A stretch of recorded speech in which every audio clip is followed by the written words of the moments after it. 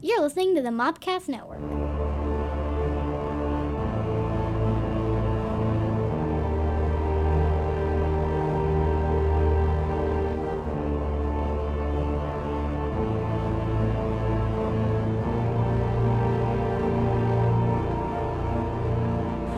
Welcome to the Cult Movie Cantina.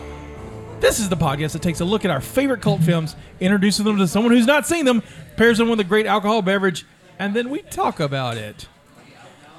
Hello, cultist. How's everybody doing? Well, we're missing one. Yeah. We're missing one. We have one cultist. Stephanie is on her way back. Our Lady of Libations is on her way back from Japan. I wonder how that's going, because on her way out there, she had a nightmare trip from what I understand. I guess she'll talk about that in the cult meeting. Oh, I didn't know that. I just knew that she had the layover, but I didn't. No, she had the layover, and they changed planes on her and all kinds of other stuff. Oh, goodness. Yeah, I'm looking forward to it. She had an adventure. I'm your host, your Native American pop culture spirit guide, Scotty, and I'm joined by Justina. Or she who knows no movies. You will have to use that introduction. We'll get you a shirt. Okay. I'm gonna get you a shirt. Okay. This week we have a guest. Inverse Press's Kevin Laporte. Welcome, Kevin. Thanks, Scotty. Thanks for inviting me in. Glad to be part of the hostage swap with Stephanie. Is that what happened? Did she get in trouble with the Yakuza again? I can't speak to that. I was just placed here and told to do this podcast in her place. And they both owe money to the Yakuza. I mean, you make comics. I mean, that's a tough business. Takes a lot of money. A lot of Japanese money, apparently. I feel like he's trying to fill some really big shoes right now, and then on the spot, we should have him come up with a drink just to see how he does. Since I've never imbibed alcohol at all in my life, that's going to be really fun. I second that. I'm almost curious about how this would go. Yeah. We'll go with Stephanie. The Lady of Libations did record some nice drinks before she left, so you will hear that at the appropriate time. So this week we watched Event Horizon from 1997. You can listen to the trailer here. A haunted ship. I'm getting some really strange readings in here. A missing crew. This place is a tomb. DJ, where are you? And infinite evil. This ship has been beyond the boundaries of our universe. Who knows what it's brought back with it? Vacate! I want off this ship. You can't leave. She won't let you. Event Horizon. Rated R. So Event Horizon came out in 1997. Was directed by Paul W.S. Anderson, written by Philip Eisner. It stars Lawrence Fishburne as Captain Miller, Sam Neill as Dr. Weir, Kathleen Quinlan as Peters, Jolie Richardson as Stark, Richard T. Jones as Cooper, who is my favorite character in the movie, Jason Isaacs as DJ, or Harry Potter's villain's dad. Malfoy, there we go. Okay. Good. Sean Purty as Smith, and Jack Noseworthy as Justin. Would you care to sum this movie up? I just really love that it has a Harry Potter character in it, because it still ties into everything that I do. Right. Yeah, that's great. Well done. I don't know if that was intentional or not. It was intentional. So it was a video game. Let's start there, because it resembled multiple video games, and essentially there were bad guys, and you had to defeat the bad guy. And then one person left, two people left, done. So it's every horror movie ever made. Yeah. Except Super Metroid. It was there's some Super Metroid in it. There was. I kept waiting for the big brain in the case that you had to shoot and break the glass.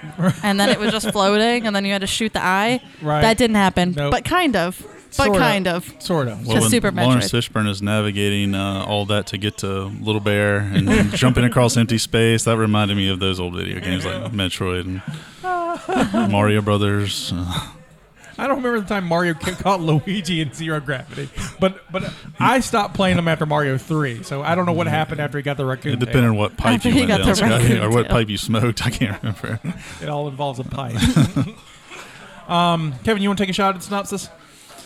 I'm going to say Clive Barker at the height of drunkenness and drug-addled fever, taking a stab at the first scene in Hellraiser 4, but turning it into a whole movie. Hellraiser 4 is also on the list of things that I think we should do. That's one of my favorite movies of all time. Bloodlines is easily the best Hellraiser movie to me. We'll have you back on for that. So, if we need something in space and hell, we'll just call Kevin. That pretty much sums up my taste in movies, Scotty. All right, so my synopsis is, after an experimental starship returns from being missing for 7 years, a rescue team is sent to investigate. Once on board, strange things happen, revealing that the ship may have vanished into the depths of hell and wants to go back. Dun, dun, dun. It really does. It's determined. So let's start at the beginning, because that's where the good place to start is. We are first introduced to Dr. Weir, played by Sam Neill. So, the dude from Jurassic Park. He rode that wave for a long time after Jurassic Park. I mean... So I was like, and he is a engineer, and he's designed this crazy new warp drive. Is the best way to explain it. Faster than light engine, and then he put it on this one spaceship, and then it went missing, and suddenly it's back, and they got to go rescue it. And in between that time, his wife killed herself. And that comes up a few times. A few. Or a lot. I couldn't tell if that was real or if that was the ship messing with him. There was a lot of times where I'm like, what really happened and what is just them making it look like it happened? See, I think in that case, I think it's a little of both. I really think it's the ship messing with him. But I think there's a strong appearance of the dead eyeless wife. Well, he was dreaming about her when he was in cryo sleep. So he was. Obviously there was something. Either he had a nightmare about it, and then the ship took that and ran with it, or it really happened, and it just kept bringing it up. The little picture, and he woke up and he took the picture and put it with all the other pictures. Yeah. Right. That was this movie, right? Okay, cool. I was just making sure I remembered the beginning right. So it obviously sticks out with him. Yeah. He, like I said, they have found the Event Horizon. It is kind of hanging out near Neptune, kind of Discovery-like out of from 2010. Just it's in Jupiter. This one's hanging out in Neptune. We just like to abandon starships around random planets. It made for great visuals, though. I mean, it's a beautifully shot film. And right. I love to watch the movie, regardless of the plot. It's just really nice to watch. Right, and the ship itself, its design was based on Notre Dame. And so everything had these beautiful buttresses and stained glass kind of looking things, and they were very conscious of what they're doing. And in fact, when you look at it from above, it does kind of favor a crucifix. And a construction worker burned it down at the end, so it does a lot in common with Notre Dame. That's true. That's true. There's some similarities there too soon, man. So maybe it did come back from hell and presaged what happened in Paris this year. We meet Morpheus. Your favorite person. Lawrence Fishburne as Captain Miller, and he has a ship full of salvage rescue team guys, and he's got a whole team, and that's what they're going to go do. I found it fascinating that they all didn't get the break they were promised, and they had to fly this ship through space and didn't find out why until after they had already gotten through space halfway. That's kind of a common theme in this. Like Alien does the same thing. A lot of bait and switch, and you really get screwed. I mean, yeah, like they all wake up and they're like, "You're going to tell me why we just flew light years to get here?" And it's, did you not want to ask that question before you got on board? No, before you got on board, you weren't like, "What's going on?" You just went along. Why not? It's like, all right, it's another mission, but no. And then they got all pissed off, and they're like, "Oh, I wouldn't have agreed." But we're here, so let's let us all die. Let's go. I don't think I got paid well. Why not? I mean, I guess no one technically got paid because I think everyone perishes. No. Well, yeah. No, at the end, there's 2 survivors. No. At the end. In the movie, the door shuts on everybody and goes credits. Yeah. It leaves it open to potentially them. I was them hoping all Coop dying. made it. I mean, everybody else can die, but Coop needs to make it. Coop and Stark,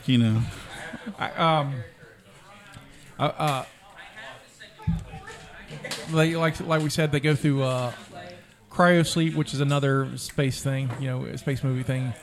It only takes 56 days to get there, but we're just gonna nap on the way, because how fast they will go if they don't nap on the way, they will get turned into goo, as it was described by Jason Isaacs.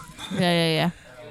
And I was like, I'm not sure if the science is accurate on that, but Why a do they wizard. always, when they get stuck in those little capsules, why do they have to be in their underpants? Why does it have to happen? It feels like if they can already do all the things they can do, you can keep your clothes on. Yeah, if Right? you can wear underpants in there, why can't you just wear clothes? Right. I mean, It's like- I get you're in water, I mean, but like everybody's comfortable just being in their underpants. Nobody was like, I'm keeping my clothes on. You guys can be in your underpants. I don't mind if I get wet. It's fine. You don't have like a favorite sleep shirt? None of them did, actually. They all looked like they were wearing like official sleep gear. I was like, Yeah, but it was like all sports bras and underpants. Right, That was it. it was in Like, can I get Samuel's a one contract. piece? He had to show off those I need a one pecs. piece. it's an old scene where he's like, One piece. he's mostly naked walking. Well, there's a part of the scene where he is naked in it, but it's like, It looks like he's been laying on a grill for a couple of hours. he's like, I'm working these love handles on because I still saw them. But they fly. He has a and they fly in liquid. Well, I guess water. So I don't know if it's water or not. I don't know. They just say it's just liquid. It's not back to Right, it's not back. Definitely to, not it's back to. which makes me sad. And they have air hoses like scuba divers, so they can breathe in the water while they sleep. And on the voyage, Sam Neill's his doesn't work, and he almost drowns, and his pod opens up, and no one else is awake, and he's just going walking around hearing noises. But like I've been in an empty house before. I know where everyone's at. I can turn my head. It's not like someone was waiting. And then he gets scared by his blind wife, his no-eyed wife. So if you woke up and you're a guest on somebody's ship, and you wake up and you're the only one, okay, and you're like, oh no, it didn't work right. I'm just gonna wander this ship right now of nothing that I understand and see what happens. Nope. I'd hear a weird noise. I'd be like, I'll stay here because they're gonna get up eventually. So I'll you just can wait. I'll hunt just somewhere wait. else. Maybe it's like when you're at a hotel with like friends and you wake up first and you just want to be polite, trying to sneak around and not wake them up. Oh no, I stay in bed. I just roll over and go, maybe I'll fall asleep. Maybe somebody else will get up and make coffee. I don't think he know. had a guilty conscience. That's why he was so unnerved, and I think he was Perhaps. bad from the start. He wanted to go to hell, I kind of get that feeling about that. and that was before he turned into the the devil. The ringleader. the Yeah. Barker-esque bad attempt at a Cenobite that he did turn into. I'm Lesions, the Cinnabon. Still better than CD, this guy. No, is CD worse or the guy who's basically the Molotov cocktail? CD is worse. Halloween CD 3's got. I mean, not Halloween. Hellraiser 3's got terrible. He's cinema. actually obsolete now. He has no weapons anymore. Fire won't ever go out of style. You are correct. By the way, she's never seen any of these movies. and No, she's I was just thinking like they're that's- telling so many jokes that are making them laugh so hard, and I look so clueless. I'll pipe Luckily, in it's a not on second. video. You're fine. I'll pop in a second. guys. Hellraiser nerd, sorry. Yeah, we'll do a Hellraiser. Are you gonna just do the fourth one? Is that what's gonna happen to me? Like I'm gonna see none of them except for the fourth one? Yeah, we did Star Trek First Contact a couple episodes ago, and she's never seen a Star Trek movie, so I just gave her the 8th one. That was the worst movie I've had to watch, just because it was so confusing, having seen none of the previous ones. Because they don't explain anything. No. Locuta shows up. You're like, it's Picard? She didn't even know that. No, he would bring up names. I was like, I don't know. I couldn't even follow the plot. I was so confused by all the people that showed up. If you've not listened to that show, it's a great show. So that's kind of what this moment's like for me. I'll get us Y'all are started. doing great. I'm so glad you're here because this would not be There was like a this demon if from it was hell just us. that was made out of a CD changer. That's what we're referring to Oh. in Hellraiser 3. Yeah, And he would actually Oh. shoot CD as like actual And laser disc out of his chest and impale people like throwing stars. It's like they knew those were going to be obsolete one day. Yeah. And they're like, how can we This get rid guy of can have a these? job. How can That's we right. get rid of these? Just stick them inside of his Exactly. chest. We're gonna murder people with MC Hammer CDs. It's like those AOL No, discs if I you said, used to what did you get. do with AOL discs? Yeah. No shit. I am AOL. 33 hours of death. Also a completely dated reference. Right. That's okay. This movie's dated, so it's all right. Weir freaks out, but luckily it's all a dream. They wake him up, and then they do the same kind of moment of in Aliens. Is like, you guys just got out of bed, but we got work to do, so don't lollygag. You want coffee? No, I just got Elbows out of and a pool. assholes. And then we also have the briefing meeting where we have our our grunts, the guys who all work together, and the outsider who's got all the real information. Again, aliens. God rest his soul. And then they explain that it's the Event Horizon, and they're like, the Event Horizon was destroyed. This is a bullshit kind of operation. We're heading out. And he then explains, Weir explains that the Event Horizon didn't blow up. It was just what they told everybody. What happened is it went missing. And then he had to explain how this drive works. And the only way that movie directors and writers can explain wormholes is with paper and a pencil. So you take a piece of paper, you fold it up, you drive a pencil right through it. That's a wormhole. Interstellar did the same thing. I was like, oh, look, it's the Event Horizon experience. So Christopher Nolan ripped off Event Horizon. I thought the same thing when I saw it, honestly. And I'll still to this day say Event Horizon is the superior film. Interstellar sucked. I like Interstellar. He ended up in a bookshelf. It's awful. So I saw that movie, and it just remember we were watching Event Horizon, and he did the whole poster thing, and I said, "This looks familiar. Maybe I've seen this." Right. No, I saw the other one. All right. You saw it. Oh, look at that. See, look. Reference achieved. Yeah. Long story short, they find the Event Horizon outside of Jupiter. BioShock. That's where BioShock showed up. Like starts looking like BioShock. Yeah. But which came first? Event Horizon. Actually, I have a whole bunch of notes about that. Important. It inspired these looks. It didn't take them. Would be my wager. Because the way that it clears too is just like the beginning of one of the BioShock games. Right. It does. And we talked about this too. There's a great game called Dead Space, which is basically Event Horizon with more bio-zombies. But it's really fun. And it's, with lots of weirs. Yeah, lots of weirs. Lots of weirs.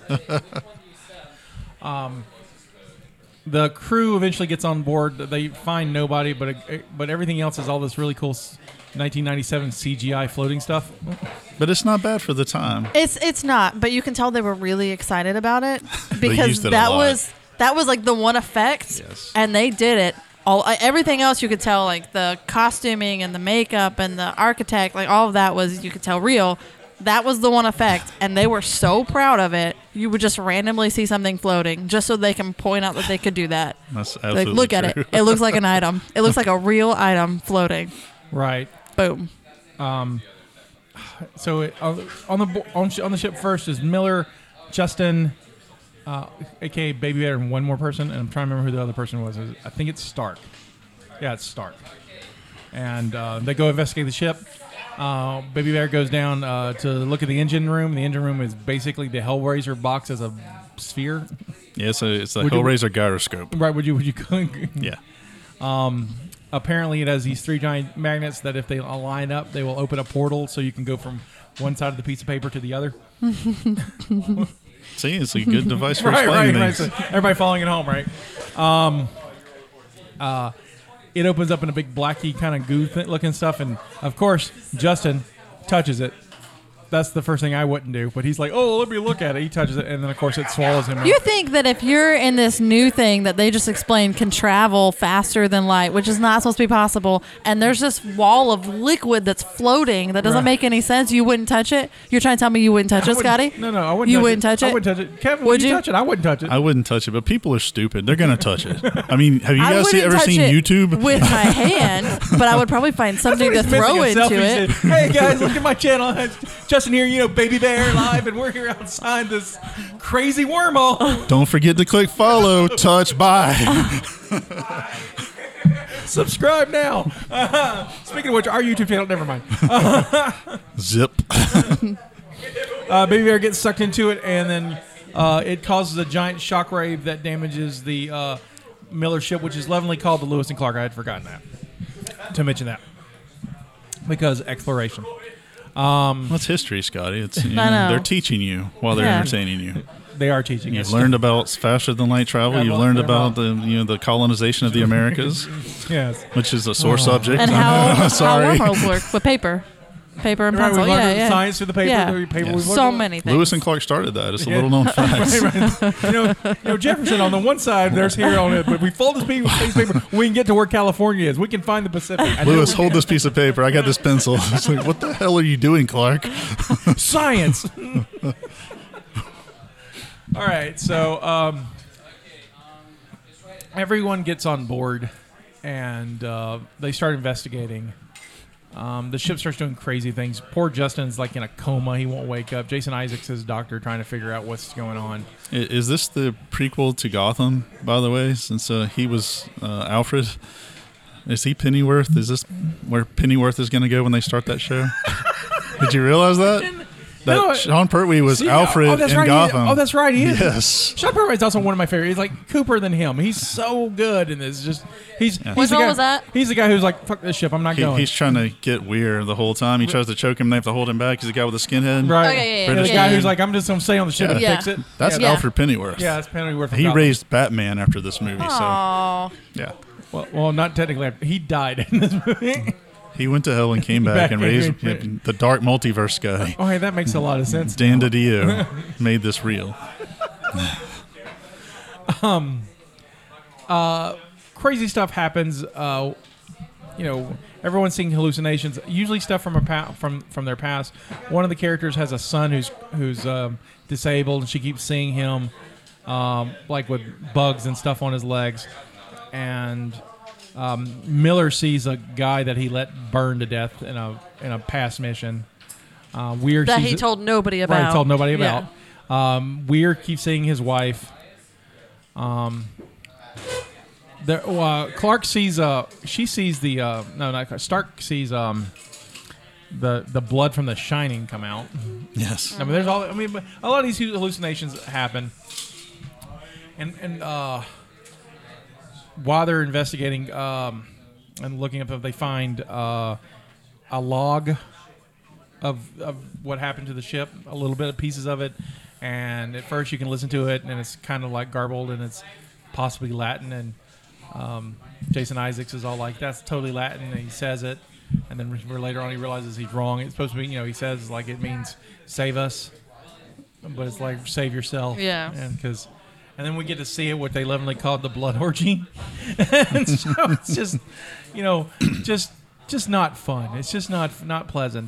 People are on like fan blades, and there's bugs everywhere. Somebody was sodomized with a lead pipe, but it's all really, really fast. So, Yeah. and I didn't slow it down, but it's just really, really fast. That's where a lot of the floating things you were referring to came from. The hand, the miscellaneous our body favorite parts that are floating thing floating. was a corpsicle. Yeah, I wrote Corpsicle and then couldn't remember what it was. Okay, do you remember now? Yeah. Well, Jennifer explained it to me. Did Because you- I said Corpsicle, and then she just explained it to me like she automatically knew what I was talking about. Do you know why you wrote it down? Because it was a Corpsicle? No, because you're saying totally. I'm going to come up with a drink for that. Oh, mother trucker. I forgot. No, about that's that. okay. That's okay. No, I it's think okay. it's funny. Continue. I think it's funny. Justin wakes up and walks outside. He basically goes to the airlock, locks himself in the airlock, keeps saying that the darkness inside him, he sees it, and he doesn't want it anymore. It's a great way to commit suicide, I suppose, going down the airlock. And then as the airlock depressurizes, he kind of snaps to it. Miller comes to go rescue him. He starts to bubble up and boil. The doors open up. He gets into a little ball and spits blood like a piñata. And then he gets caught, save the day, and then But it's an awesome scene. Oh, it's a though. great scene. I mean, scientifically, whether it makes sense or not, it's such a beautifully shot and performed scene. Oh. And I'm telling you, I wish Fishburne had done more sci-fi where he was the dude in charge. He is so commanding, so fascinating in that role. And he kind of chews up the scenes that he's in. he does. He's really amazing. good at leadership. I mean, and Miller's a really good role for him. And plus, he's always said, even though problems with this movie and that's mostly studio involvements, he loves this movie. It's one of his favorites. Well, he's so solid. And I love that scene where he saves Baby Bear. Right. I mean, it's such a nice build-up, and the payoff is really good. Whether or not the guy would have exploded into tiny fleshy bits or not before he got there is a different question. We will actually find out later in this episode if that happens or not. But I saw this in the theater. I did too. In '97 at Springdale 6 over here. That's been closed for years and years now. I saw it at the Foley Theater. That's now a church. We saw lots of movies there Foley back in the day. Back in the day, we saw like the first movie I saw there was Independence Day. Yeah. I remember that scene ever since. It just stood out to me. It's such a good scene because you've got the tension. You've got first him who's possessed by whatever darkness is inside him. You've got everyone who's trying to get him out, and Miller who's been hanging out on the other ship, kind of seeing repairs, flying his way the best way he can to get to and so cool the whole time and telling him to calm down. Yeah, he's just in charge. It was really really good to me. And I like when the airlock starts to open, he wakes up and realizes what's going on, and no one can't let him because they'll destroy the ship. And even how it's done, his veins start to bubble up and then he starts to float. Yep. I mean, it was really done excellent. Yeah, love it. There was a scene that was in an earlier draft that got cut that he reworked back into the movie because he wanted to do it so much. So it's very awesome. cool. It's very cool. I'm trying to keep this one short. So, long story short, the ship went to hell and came back. Yeah, it did. Okay. And it's systematically killing all the characters. Dr. Weir wants the remaining crew. He's been possessed by, and he wants to take it to hell. He's all cut up and Legion-like, and he got knocked out into space and come back. He got no eyes because where we're going, you don't need eyes. And I'm like, the hell I do if I'm going to see this torture. That's a matter of opinion, sir. Luckily, they figure out a way to destroy the ship because someone put bombs on the ship as a safety measure. Because they just knew it was going to go to hell one day. Right. So the way that the Event Horizon is built, there is I would call a habitat section, a long corridor full of little hallway bombs and the engine. And so the hallway bombs, once they explode, they separate the engine from the habitat zone. And so the habitat can be used as a lifeboat and be rescued. And so that's their plan. There's fighting and chaos. Lots of people die. As they should. Miller sacrifices himself by fighting Weir in the engine room and fighting the fire guy that he saw and blows up everything, leaving Cooper Stark and Justin in a tube. And Cooper getting blasted out into space, right, and coming back, so cool. Yeah, I was going to come back to that. But they drift off. They're rescued, and or are they? Because Stark has the crazy weird dream where she wakes up from her tube, and the security guy who's trying to help her takes off his helmet or lifts his helmet and is weird, and then she wakes up and freaks out. And they're like, no, it's fine. Right, you're and they're fine. trying to get her set up and calm her down. Coop's trying to help her out. And as they're calming her down, the ship's doors suddenly close. Ooh. So, one thing you didn't bring up that we both talked about. Right. They are constantly smoking cigarettes. And how? How are they doing that? In the pressurized... oxygen-rich environment. Yeah. Well, that's a pretty 70s sci-fi trope. I mean, they did an Alien. Yeah. And I think it's just a throwback to that. that. In this movie. Yeah. I mean, and so I forgot to look that up. Maybe for the cult meeting, I'll look out and see if that's possible. Okay. If they mix the air environment enough and mix the oxygen content. Right. If you can get closer to Earth's oxygen. Yeah. I don't know how. I mean, do they do that just to let people smoke those? Like, hey guys, can you put some more nitrogen in here? Like different times. I'm a 2-pack a day guy. If I'm gonna be in this can for 56 days, I'm really gonna need to burn a few when I get out. So before we move on, we did talk about. I think your and I, Kevin's favorite scene is the rescuing of Baby Bear. I also love Cooper and his daring escape. So our friend Cooper, who's this lively, sweet talking, cooler than you, sarcastic, yeah, but he's obviously the funny guy of the group, right? But also the most capable. He's established right up front as a rescue expert. He's the emergency guy. If you're in trouble, you come call Cooper. And he just kind of saved himself the whole time, right? Which is perfect. Honestly, I think Come to me, except while y'all are dying, I'm going to be taking care of myself. I don't want to go to hell. So Cooper, after the Lewis and Clark is damaged, Cooper is set to repair it. So he's putting metal or whatever and riveting things down. And then when Weir blows up the Lewis and Clark, it sends Cooper into space. And the whole time Cooper's freaking out. And then he goes, okay, what can I do? Okay, I'll just blow my tanks. And he blows his tanks, and literally Iron Man flies his way back to the event horizon. Mm-hmm. That is awesome. Probably not plausible, but it was Mythbusters. Do it. No. Shows up in the nick of time. Right. I mean, this whole heroic thing. Hey, he's just awesome. awesome. Really good. It was it's so fun. It's as weird as the movie is. It is and as filled with just homages to a little bit of everything. I mean, at its essence, at its core, it's a haunted house in space, complete with lightning bolts and smoke and clouds in the windows. I mean, it's all got a really good aesthetic. It borrows a lot, but I think the way that it borrows and applies what it takes from other films and other creators is really fun. It's really good. Makes a really cool movie. I liked it. It's like a movie. If Ridley Scott, got really drunk and directed a Clive Barker script. That's kind of. I can see that. I really can see that. So, but didn't get sober for the entire shoot. That's my point.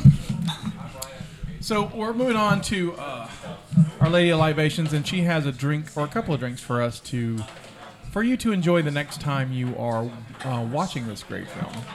All right, everybody. This is your Lady of Libations coming to you from Okinawa.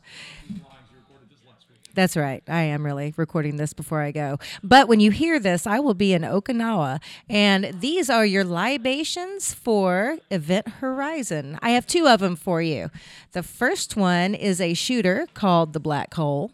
It is 1/3 ounce black rum, 1/3 ounce Kahlua, 1/3 ounce amaretto. Shake it over ice and pour it and shoot it. Yum, yum. I like all of those, by the way. And the second one is an actual popular drink called the Black Hole. It is served in a highball glass. All it is 1.5 ounce of black sambuca, and you fill with club soda. Yum. And remember, if you enjoy this drink, let us know. Shoot video of watching you enjoying it. That'd be fun. I found a corpsicle. You found a corpsicle? Yeah. Well, I've had a drink that's called the Corpse Reviver. And I'm going to add a popsicle to it. Last minute, guys. I forgot why I wrote that down. Do you want me to share? Yeah. Yes, I want you to share. I didn't like the number 1. I just didn't like it. So the Corpse Reviver number 2 has absinthe, gin, orange liqueur, something called Lillet Blanc, which is like a fruit liqueur. Right. It calls for fresh lemon juice, and then you put it in a martini glass. But instead of using the lemon juice, you're going to use a lemon popsicle. Okay. Corpsicle. Boom. Corpsicle. Look at you. It's technically stealing, but that's okay. We're borrowing. We're encouraging. So I did manage to find some apocrypha for this film. Oh, did you? Oh, yeah. Enjoy this one. So Paul W.S. Anderson's initial cut of the film ran 130 minutes and was quite graphically violent, so much that test audience in the studio balked at the finished product. Now, the part of that reason was that the studio rushed this test screening. The effects weren't finished, the music wasn't, the sound wasn't mixed, the music wasn't in there. They didn't have all the cool floating things? They didn't have everything. Of course, that explains it. Of course, audiences didn't like it. And knowing their audiences, they're probably 13-year-old boys watching it. Paramount ordered him to cut the movie by 30 minutes and tone down some of the violence. He did, and the decision that he regrets. Then, as late as 2012, he started looking for the footage. He found the old cut footage. He was trying to make a director's cut. Found the cut footage in a salt mine in Romania.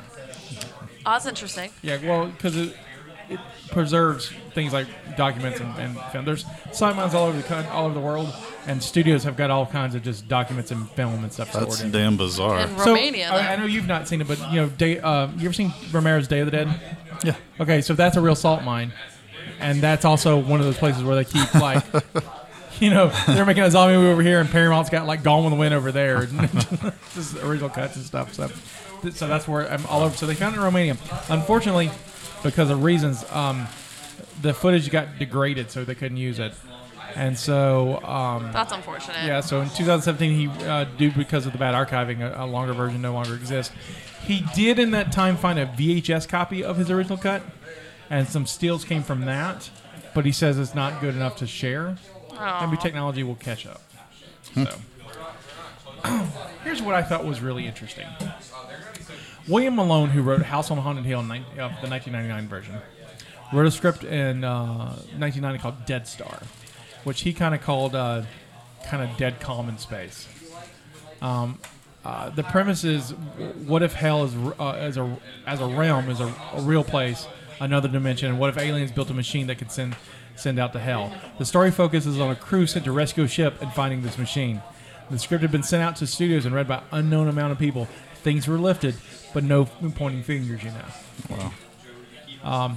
Dead Star eventually became Supernova. A science fiction flop from 2000 that was plagued with a ton of problems, including the writer, one of the lead writers coming in and doing a complete screen rewrite, not knowing that the head of the studio was so in love with the original script, she cut their budget in half after she read the new one. That's a pretty awful film, too. Yeah, which also led to the first post-Alan Smithy film. Are you guys familiar with Alan Smithy? Oh, yeah.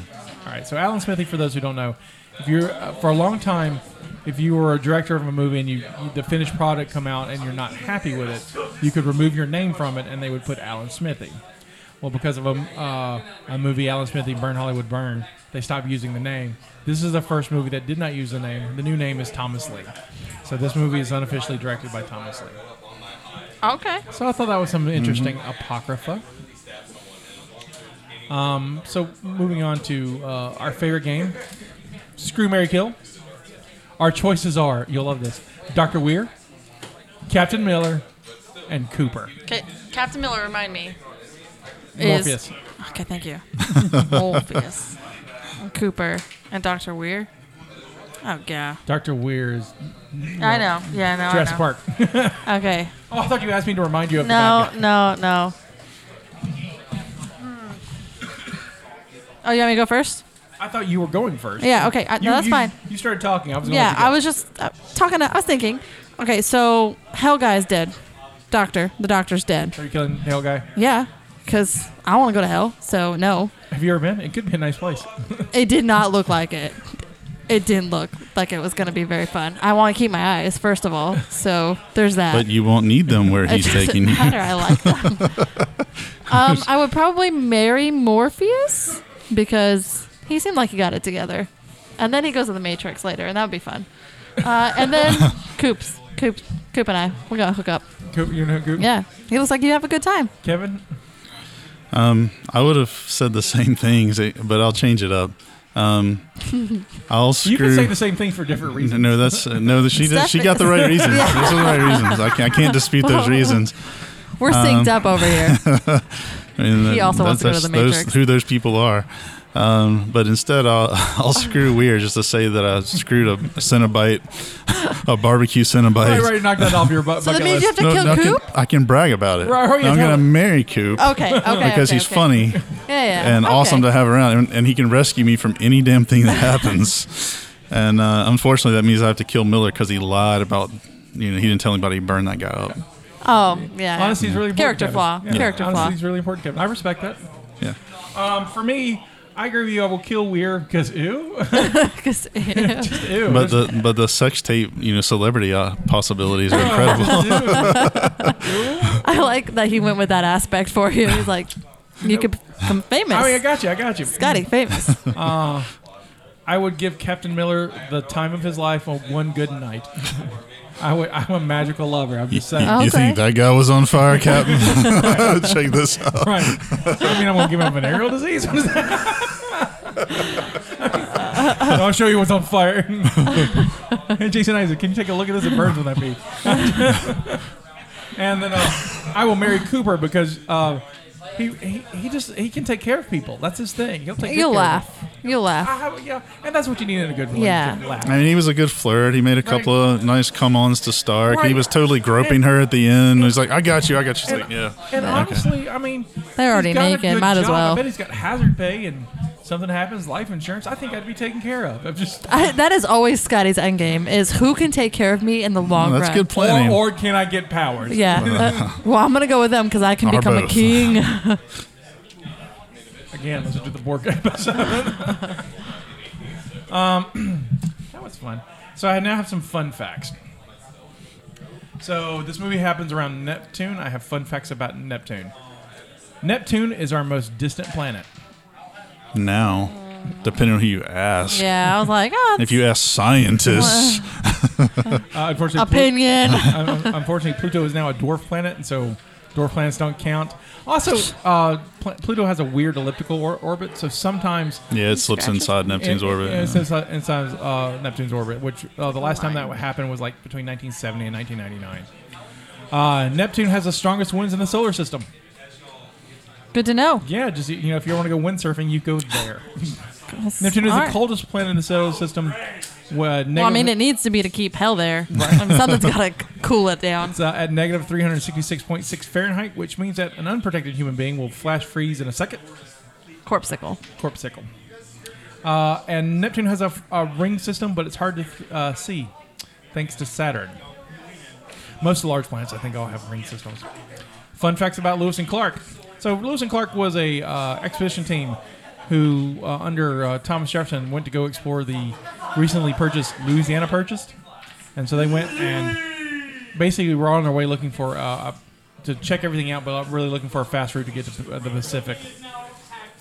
Meriwether Lewis met William Clark in the Army, but when Lewis was being court-martialed for getting into a duel, but he was acquitted, and he got instead of he was found not guilty, but and his superiors decided to transfer him to a different company, that's where he met Clark, his new best buddy. I mean, if you weren't getting in a duel back in those days, who the hell were you and what were you doing with your life? Honestly, that was a musical. Go watch Hamilton. I want to see that so bad. There's lots of duels in Hamilton. So before Lewis and Clark completed their expedition, Americans could only speculate on what lurked in the uncharted territories beyond the Rocky Mountains. Thomas Jefferson had a small library of books on the frontier and was convinced the explorers might run into mountains of salt, a race of Welsh-speaking Indians, and herds of woolly mammoths and giant sloths. Did not find any of that stuff. But Lewis did describe 178 previously unknown species of plant, 122 animals, including coyotes, mountain beavers, and grizzly bears, which was previously unknown. Beavers. So there's Going that. for sloths, come back with mountain beavers. So my other favorite one was that. So Jefferson told everybody that the Lewis and Clark expedition was a scientific expedition. We're just going to go do science things, not look for a trade route to the Pacific. But the Spanish all knew that was different, and so the Spanish all sent out from Mexico and New Mexico. They sent out groups of roving bands to go arrest them. They never found them because it's all America. It's big. I have no fun facts about Event Horizons. I tried. I really, really tried. Do you know how confusing Event Horizons are? Yeah, that's high-level physics. Like, I was like, oh, look, I'll just go, like, mental flaws, 10 things that you need to know about mental, and they're like, no. You need to agree to read this. Just see the 70s Disney movie, The Black Hole, if you want to understand what Event Horizons are not. So, no. Something about time and space-time, and then that's a barrier where space-time is, and you'll die, but on the other side, everything's fine, but things have moved. I mean, I couldn't understand. But you end up in a bookshelf. You end up in a bookshelf. Or hell. Hell or a bookshelf. That's what your two choices are. You're going to... Maybe that is... Hell is a bookshelf. That's all I could figure. Why is that a bad thing? He was behind it. He couldn't even get to the books. It was terrible. You have to look at them forever. That's never right. touch them. Okay. Yes. Oh, he was kind of touching them. He was trying to make Morse code for his daughter. because he dropped some of them out, didn't he? Right. Yeah, right. see? Yeah. So I watched that movie. Trying to help Murph out. So you find yourself outside in space without a spacesuit. Here's what happens. First of all, you aren't going to explode. Your blood is not going to boil. Your skin keeps you from spilling out into space. However, you will inflate. The nitrogen dissolves in your bloodstream near the surface of your skin, and it will collect itself into little bubbles, expanding you to about twice your size, starting in your hands and feet, then moving in. We're blowfish. Yeah, you're blowfish. Yes. You won't freeze either. Eventually, you will, but you won't flash freeze in space. We radiate about 100 watts of heat, and because of our body mass, we won't be turning into a popsicle or corpsicle anytime soon. What really dooms you is the lack of oxygen, which kills your brain and the rest of your organs. Your body goes into a safety mode, which tries to conserve energy, so you have about 2 minutes to be rescued. Captain Miller was right about one thing, though. You don't want to hold your breath. You want to push all the air out because you don't want to rupture your lungs. Because it's going to be exploding. Right. Right. Justin was lucky. He was rescued in under 2 minutes, more like 34 seconds. Yeah. So they got him good. So his transformation was probably a little bit dramatic, but it's a little bit, just a little bit. It's a movie. It's a good movie. And Cowboy Curtis saved him. So Cowboy Curtis did save him. That's the secret word of the day. Hell. I need to replace that with the orgy screams. Should do that. All right.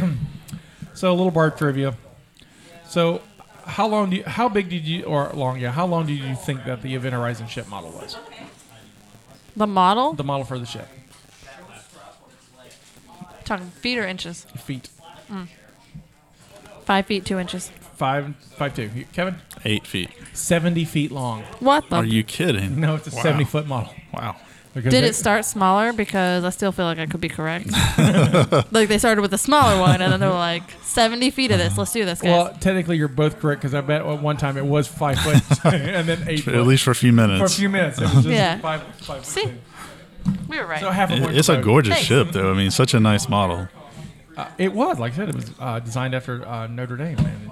It's It had to be one of the last sci-fi movies that it used a practical model. Right. Yeah, everything was practical in it. I've got some notes about that, Because too. Phantom Menace was 2 years later and Right, and it was all- blew everything away. So That's true. not in a good way always, but in some ways. It still has the best lightsaber fight in the series. Correct. So the sleep tanks, where do you think they were?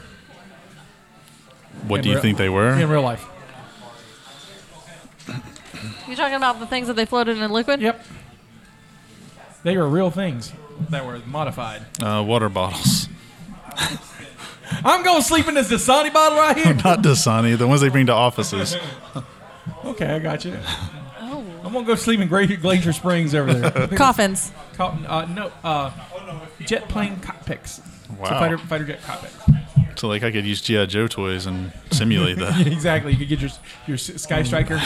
Sneak us, strip down to your skivvies and get under this cockpit. You're going We can't to wear our space. clothes. You have to be naked. You have to be naked. I would say, can I wear my mask where he doesn't talk? So that joke doesn't make sense. And it's an audio podcast, so I can't. The frozen corporate effect had to be shot twice thanks to a disgruntled effects worker. The first time he had hit a Barbie doll in it. And so when it fell and broke, the Barbie doll bounced out. So they had to spend money to do that twice. Oh, I would be so mad. The spacesuits worn by the actors were 65 pounds. And due to the weight that they couldn't stay on for a long period of time due to back injury. So they made designed special hanging poles. So between scenes, you would see actors kind of hanging in their suits. Oh, Wally. Wally was in this because he had the floating hammock, whatever. Like his I captain forgot. chairs. There were so many other movies that stole, I guess, from this one. If this one was first. So Paul W.S. Anderson really got this movie because Mortal Kombat from 1995 was such a hit. What did he turn down to direct this instead? I like that he looked at you because Akira? he knows that I know none of the everybody's movies turning around down that time. Akira to direct another I thing. will give you both a hint. It is a movie that has been made. I should know this. He said Akira. Akira's not. There's not been a live action. I was just Akira. kidding because Taika Waititi turned it down to do Thor for today. So Today, yeah, that was big news. We're getting a Thor 4. Are we? Yeah, same director. I love Thor. that's gonna be good. I do not remember. I should know this, but I don't remember. You need to know to it's a come guess. with It's a multiple true choice options. Harry Potter, the first one. Chamber of Secrets. That's a good one. No, not Chamber of Secrets. I'm a little disappointed in you. No, don't be The- disappointed. I am. We did those. I know, but The stone. Kidney stone. Sorcerer's Harry Potter Stone. and the Kidney Philosopher's Stone. Stone. It has multiple. Oh my gosh. Oh my goodness. Thank you. I don't know because I don't know the movies that came out in that time. Just guess. Let's guess. What movie. Because I'm gonna guess something and it's gonna be like an either like a 70s movie or like a 2010. Oh, those both are, I think would be excellent. Was it 2010? The first Fast and the Furious. No, but both good answers. It was the original X-Men movie. Really? I would never. I Have did got not know that. So that would have been. So he turned that down to do this one. Right. He turned down to do the X-Men. So imagine Anderson doing the X-Men franchise. Based on his other work, I mean, it would be trippy. It was the reason why he turned it down was because Mortal Kombat was PG-13, and he wanted to do something with a hard R, and did not happen. Yeah, he did. Let's see. The writer was kind of forced into writing this, Philip Eisner, because he had a multi-picture writing agreement. But he wrote this after like a family tragedy. I don't know what the tragedy was, but it was very, very. He didn't write anything after this. So. Well, you can kind of see that in the script, and the suicide and the disabled kid with the bugs and just everything. Right. There's a lot of tragedy in it. There's It's all family members too. Before the tragedy, he had pitched this idea of a movie as like The Shining in space, and that's what the studio originally went with, and then he was kind of forced to write it afterwards, and so it's probably a little uneven. But the first draft was enthusiastically received. So this movie came out 10 months after it started production. That's fast. That is insanely fast, and that explains a lot of things about this movie. And this is including they had 2 test screenings, and how many test screenings do they normally do? 0 to 1. So they did extra. Yeah, they did extra. So it was fast, and then they had extra screenings. Right, and they did this to fill a hole. We'll talk about this when we talk about the movie's cost and stuff. But there was a big movie in 1997 that was coming out that was supposed to come out in July, and it did not. So Paramount had a hole in their schedule, and so they bumped up Event Horizon, which threw out his schedule. In the Directors Guild, you have 10 weeks to edit your film, and the bylaws you're supposed to be allowed 10 weeks. But he was a new director, and they talked him out of it to 6. So he was in 2 weeks into post production stuff, or 2 weeks of reshoots, and they had really 4 weeks to edit this movie. So I mean that explains a lot of. That's crazy. It's a miracle that any movie gets made. It's a real miracle that this made it, and still looks as good as it does. Yeah. And then because of what we know that's out there, the movie that we didn't get, because studios kept wanting to go to a PG-13, and it's an R, but it's a soft R compared to what it was. Oh sure. So.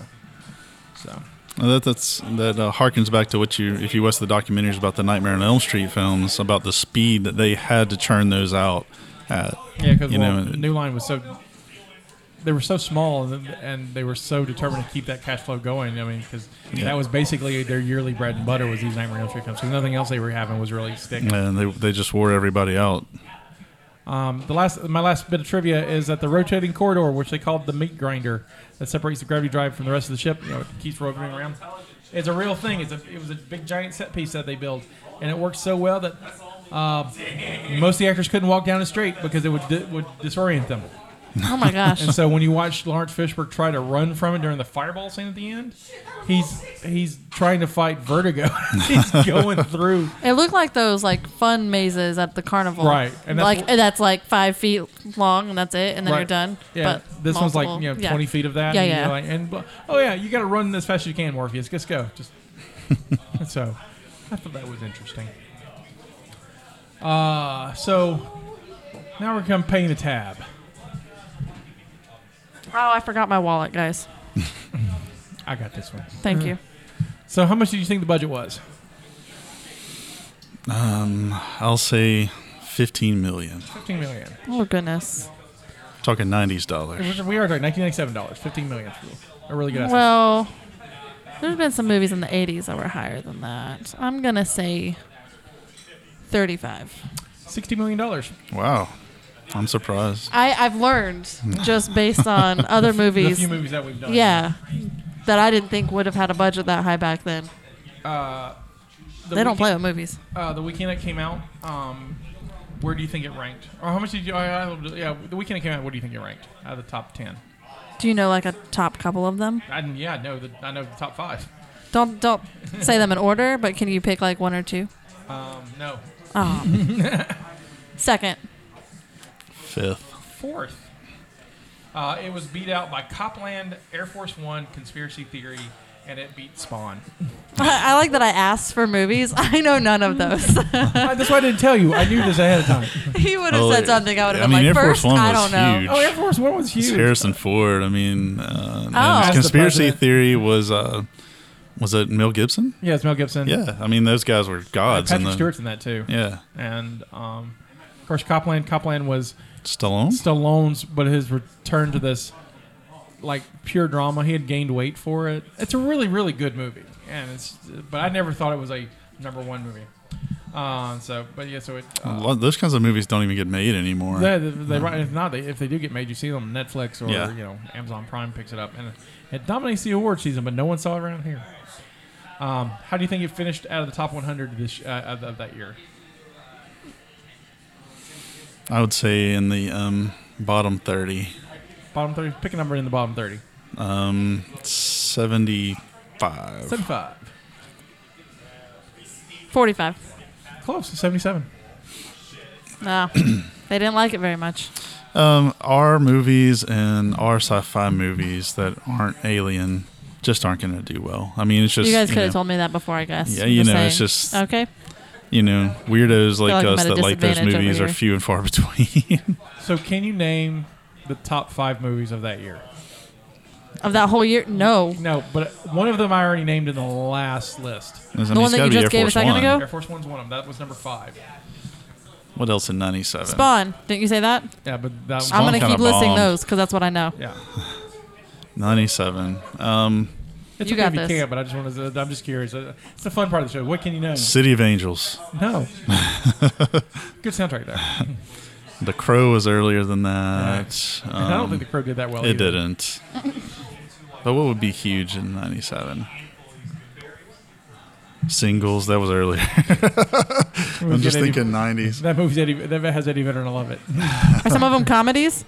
Yeah, one of them is. When Harry Met Sally. That's also earlier. Is it really? What about like Clerks? Also did not do well. Sleepless but in Seattle. All right, you guys are killing me. In reverse order: number 5, Air Force One; number 4, Liar Liar; number 3, Lost World: Jurassic Park; That's a terrible movie. number 2, Men in Black; Ugh. and the number 1 movie of 1997, and currently one of the top movies of all time, Titanic. Oh, wow. Titanic was the movie that was supposed to come out in July and screwed up Event Horizon. So if you don't like Titanic, here's another reason for you not to like Titanic. I like Titanic. It's all right.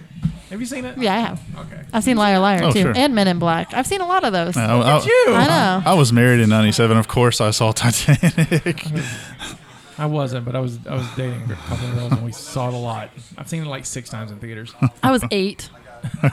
So I saw it on VHS later. It was 2 VHSs. Ooh, yeah, I remember that. Yep. I was working at the Blockbuster when it came out. 2 VHSs. Was that like a nightmare when they came out? It was 2, and you were like, God. No. Did they rewind both of them? They only did the first one? Of course they only did the first one. That's usually how that went. They finished the second one, just stuck it back in the box. So why do you think this movie is, cool and why do you think it's become such a cult favorite? I think all the reasons that we mentioned. I mean, it plays on a lot of familiar horror tropes that people love. It plays on. It's easy to follow. It's spooky in a lot of the right ways without being. There aren't many cheap scares in it. I hate that kind of stuff. Right. And Psychologically spooky. there's a lot of psychological thrill to it. Exactly. Playing on the familial horror is what I'm trying to say, of your wife committing suicide, your son being disabled, somebody that trusted you burning alive. It really hits a lot of the same spots that I think the Hellraiser movies, the good ones, really tie into. So not like Deader or Hellworld. No. But in that way, it held I'm glad up. I could just name some Hellraiser bad movies. But look at the cast also. Isaacs, he's a Star Trek captain now. He's in And a wizard. 9 Harry Potter films, or 8, or however many there were. He's the Grand Inquisitor. of Star Wars Pertwee, Rebels. went So on you to be a think genre more actor. like it has to do with the fact that they became really famous, and so people enjoy watching it just because it's like, oh, I just can think they're see them that when good. And they're- I think I agree. I mean, they are good, but casting was perfect. Jolie Richardson was on Nip Tuck for how many seasons? Right. I mean, she's very famous. And I mean, The name is slipping my mind, but Richard T. Jones is everywhere. He's on all kinds of cop shows, and he was on the Sarah Connor Chronicles, and he was good in that. And Fishburne's a legend. I mean, it's not just in genre films, but in '90s films before this. Right. I mean, the Spike Lee movies, and Boys in the Hood. but he's been Perry White and Bill Foster in the Marvel and DC movies, and Ike Turner. yeah, well, Out of me. Do it out of me. He was nominated for an Oscar for that. yeah, sure. I mean, he's a hell of an actor. Do you know his first film? Not Pee Wee's Playhouse. No, That he's doesn't count as also a Cowboy film. Curtis. I don't know why we didn't mention that. He was Cowboy Curtis on Pee Wee's Playhouse, a role he loved. So Was it one of the Spike Lee movies? no, Apocalypse Now. Really? Yeah, he's very young, and he lied about his age, much like a lot of the Vietnam soldiers did back then. And he's a young guy on the boat. I had no idea. Yeah, go back and watch Apocalypse Now. Wow. Look at like little baby Lawrence Fishburne. He's like So he's 17. been doing it for 40 something Yeah, years. he's like 17 in that movie. It's crazy. So what do you like about it? Why do you think it's such a cult classic? because it holds up. Then you can still go watch it. I mean, and for you, from your first time watching it, what was your perspective? I mean, you're not expecting what going. I mean, you had no idea. What I knew it was a going. horror film, and I think I expected more jumps because that is a lot of horror films now, is the jumps Right. and being creepy. But it wasn't. I could watch it without hiding. Right. Yeah, So do you like horror? I do. I just have to. I have to have crochet. I have to have my yarn. Well, you have to have your own. I mean, I've watched a lot Yeah. of movies, but you usually have your yarn. with you. Usually it's like Scotty comes over and then I pull the yarn bag over. I'm Right, like, right. it's fine, Scotty. You know. I need to move my hands. This movie did not do well, of course, in the box office. Its opening weekend was like $9 million, and its gross was 26 total. But much like a lot of especially the movies that we do on this podcast, it found a love on home video, which is I think now is kind of going to be a lost art with streaming. I'm not sure streaming has that. Well, things get lost in the category the Right, catalogs. right? I mean, Not just the catalog, but the algorithm itself doesn't push things like that up anymore. that's right. So, I mean, I'm not trying to be the old guy like we need video stores, but there's something to said about being bored on a Friday night, going to go look for a movie and just going to, that's cool box art, I'll try that. We don't have that anymore. So, Well, what's funny about that is my kid always wants to watch a movie before bed or something. So we're clicking through Stars trying to find something she can watch for 20 minutes. She's 5. And I just clicked on the cult category on Stars, and there's Event Horizon, Yeah, Event right Horizon there. on So, I mean, Stars, they did have it in there with only like 8 or 9 other movies. So it was spotlit there. Right. That's how I knew I could go. I have it on DVD somewhere. Right. But it was just easier in the middle of the night last night when I couldn't sleep to pull it up on Stars and watch it there in the living room. yeah, I bought the Blu-ray a couple of years ago at like a Black Friday sale and never opened it until this podcast. I broke it open right before I came into your house where we watched it. But that's fun, though. I mean, it's like surprising yourself. I have a lot of movies like that. I mean, it's good stuff. Stuff you pick up that I know I like, but I'll eventually get back to. But like most cult movies, it has so much in the fabric. There's humor. Cooper Right. in particular. There's a lot of good lines that you remember. There's a lot of good moments, like we talked about, the heroic moments, Right. whether they make sense or not. They're really well pulled off. I think better than a lot of what's done in certainly the Star Wars prequels. Right. I mean, because you're rooting. Baby Bear, they set that up so you give a damn. You Right, don't want Baby right. Bear to explode because Right. he's like, he wakes up, he's like, oh shit, what did I do? Right. And He's also a character that we kind of don't really know. He's quick in there, and he is that sacrificial lamb. But we know he's young and eager, and we want to root for that. And even when he's in danger, that makes us feel it. yeah. I mean, to call out a movie from just recently, Dark Phoenix. Did you see Dark Phoenix? I did. All right, so setting aside that it just goes left field from whatever the story, but setting it in its own cinematic universe, we only had Jean Grey for half another movie. Yep. And then that we're forced to kind of feel for her. Yep. because she's Sansa, I guess. I'm not sure. And so, Well, she has an ounce more emotion than Sansa, but Right, only an ounce. But and so I don't feel that connection. I know Jean Grey, but that's hashtag not my Jean Grey. But some of that's in the writing. I mean, Right. honestly, there are things I really love about Dark Phoenix. It's a crap movie, but I still enjoy a lot of it. Not that I'm probably going to ever rewatch it again, but there's just that fight scene is really good. Right. But when that's all you can say about me, but for Event Horizon, there's so much more than that, and it's every scene from start to finish is enjoyable or captivating in some way, and I think that's what makes it a cult classic. Like some of the other, not well received horror movies, the Hellraiser movies, they don't hold up very well. If you're watching them for quality, you're watching them for the wrong reason. But if you're watching them for the moments, for the one-liners, for Doug Bradley's voice, for some of the things that are unintentionally funny, they're amazing. They're such an entertaining watch. I think this is a better film than all of those films, honestly, from front to back. And I like the guy's other work. I love Pandorum for a lot of the same reasons. Right. Pandorum is fun. Pandorum is what we would call the spiritual sequel to this. Absolutely. Yeah, it has a lot in common. Plus, who's the actor? Dennis Quaid. Dennis Quaid, yeah. He's so good in that movie. For the little time he's in it. The singer of the Quaid brothers. My favorite Dennis Quaid movie is a movie that we're also going to do this podcast called Dreamscape. So I'm looking forward to that. Not Dragonheart? Maybe eventually, but Dreamscape first. You got to do Dreamscape first. Because I really want to show Justine Dreamscape and be like, so she can just be like, WTF. I probably will too. You still be WTF. Yeah. So Kevin, tell us about what you got going on. A lot. I make way too many comics. I spend way too much time making comics, but it's fun. Right now. Yeah, go ahead. Yeah. Well, tonight, way before anybody hears this podcast, we have a Kickstarter ending for a pro wrestling comic for one of the Glow ladies from the 1980s. Right, but as of this recording, it's successful. It's doubled its initial goal, so we are very happy. So she's very happy. Right. So when everyone hears this in 2 days from now, you'll be.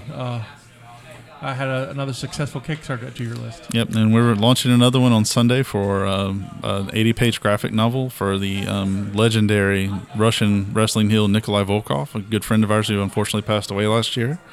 And we'll have lots of autographed comics from previous campaigns that he helped us out with before he passed away. Comics cards and a really gorgeous 80-page graphic novel illustrated by another legend, Del Barris, who illustrated Spider-Man, Conan the Barbarian in the 70s. Really great artist. I remember a story you told me that Nikolai was telling you about water. Yeah, he's a health nut, ironically. Died of heart disease, unfortunately, last year. But he was a real health nut all through his entire life. He was a bodybuilder and a weightlifter before he was a wrestler. And we had dinner with him at Daytona Beach Comic-Con 2 years ago. And he was telling us, he was scolding us because we had ice in our water. He said, it's bad for digestion. You should have room temperature water.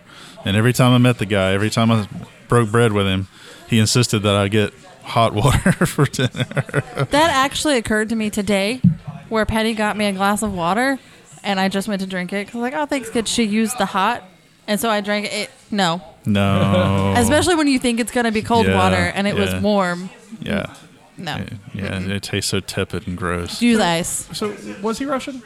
No, he was Romanian. Romanian. Okay. Yeah. It's still cold there. I get it. Someone's got to guard those vaults where they keep Event Horizon and other movies. Yeah, the irony of it is that he escaped communism, immigrated illegally to Canada, and then came to the United States and gained citizenship. So he was actually very anti-communism. But how very pro-capitalism for him? He's like, anything for a buck, we'll do it. He became a star. God love him. He did. He was. I mean, I remember him wrestling. Absolutely. Yeah. As a kid, so and I had the pleasure of meeting him once in Mississippi. Yeah, at Mississippi Comic-Con up in Jackson. Yeah. Great guy. He was wonderful. We really miss him. We're over him. But I know you have another book in the works, The Absentee.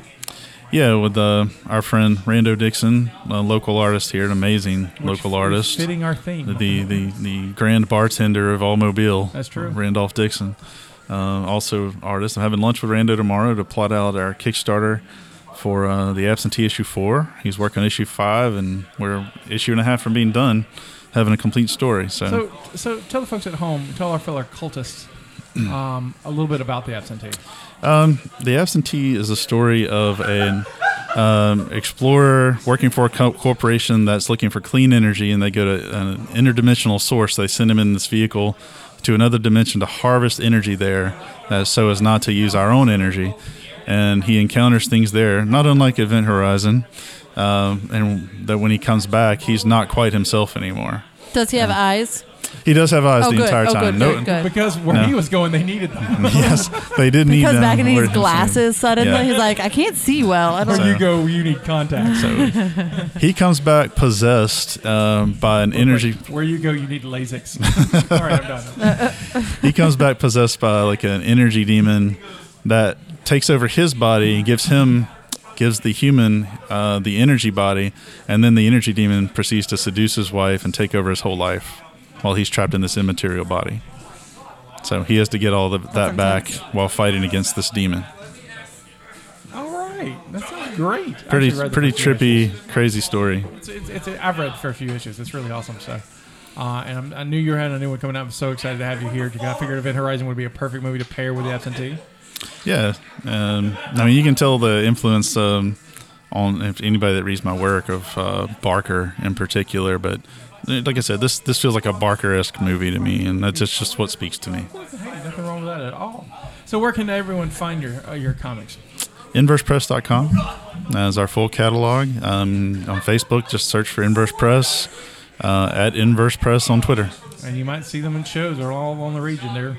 They pop up all kinds of shows. Yeah, all throughout the Southeast. So very cool. Well, Kevin, thank you very much for coming. Absolutely, it's fun. For hanging out with us about Event Horizon. This is Scotty saying, this is our contribution to the multiverse. Go out and make yours. Bye.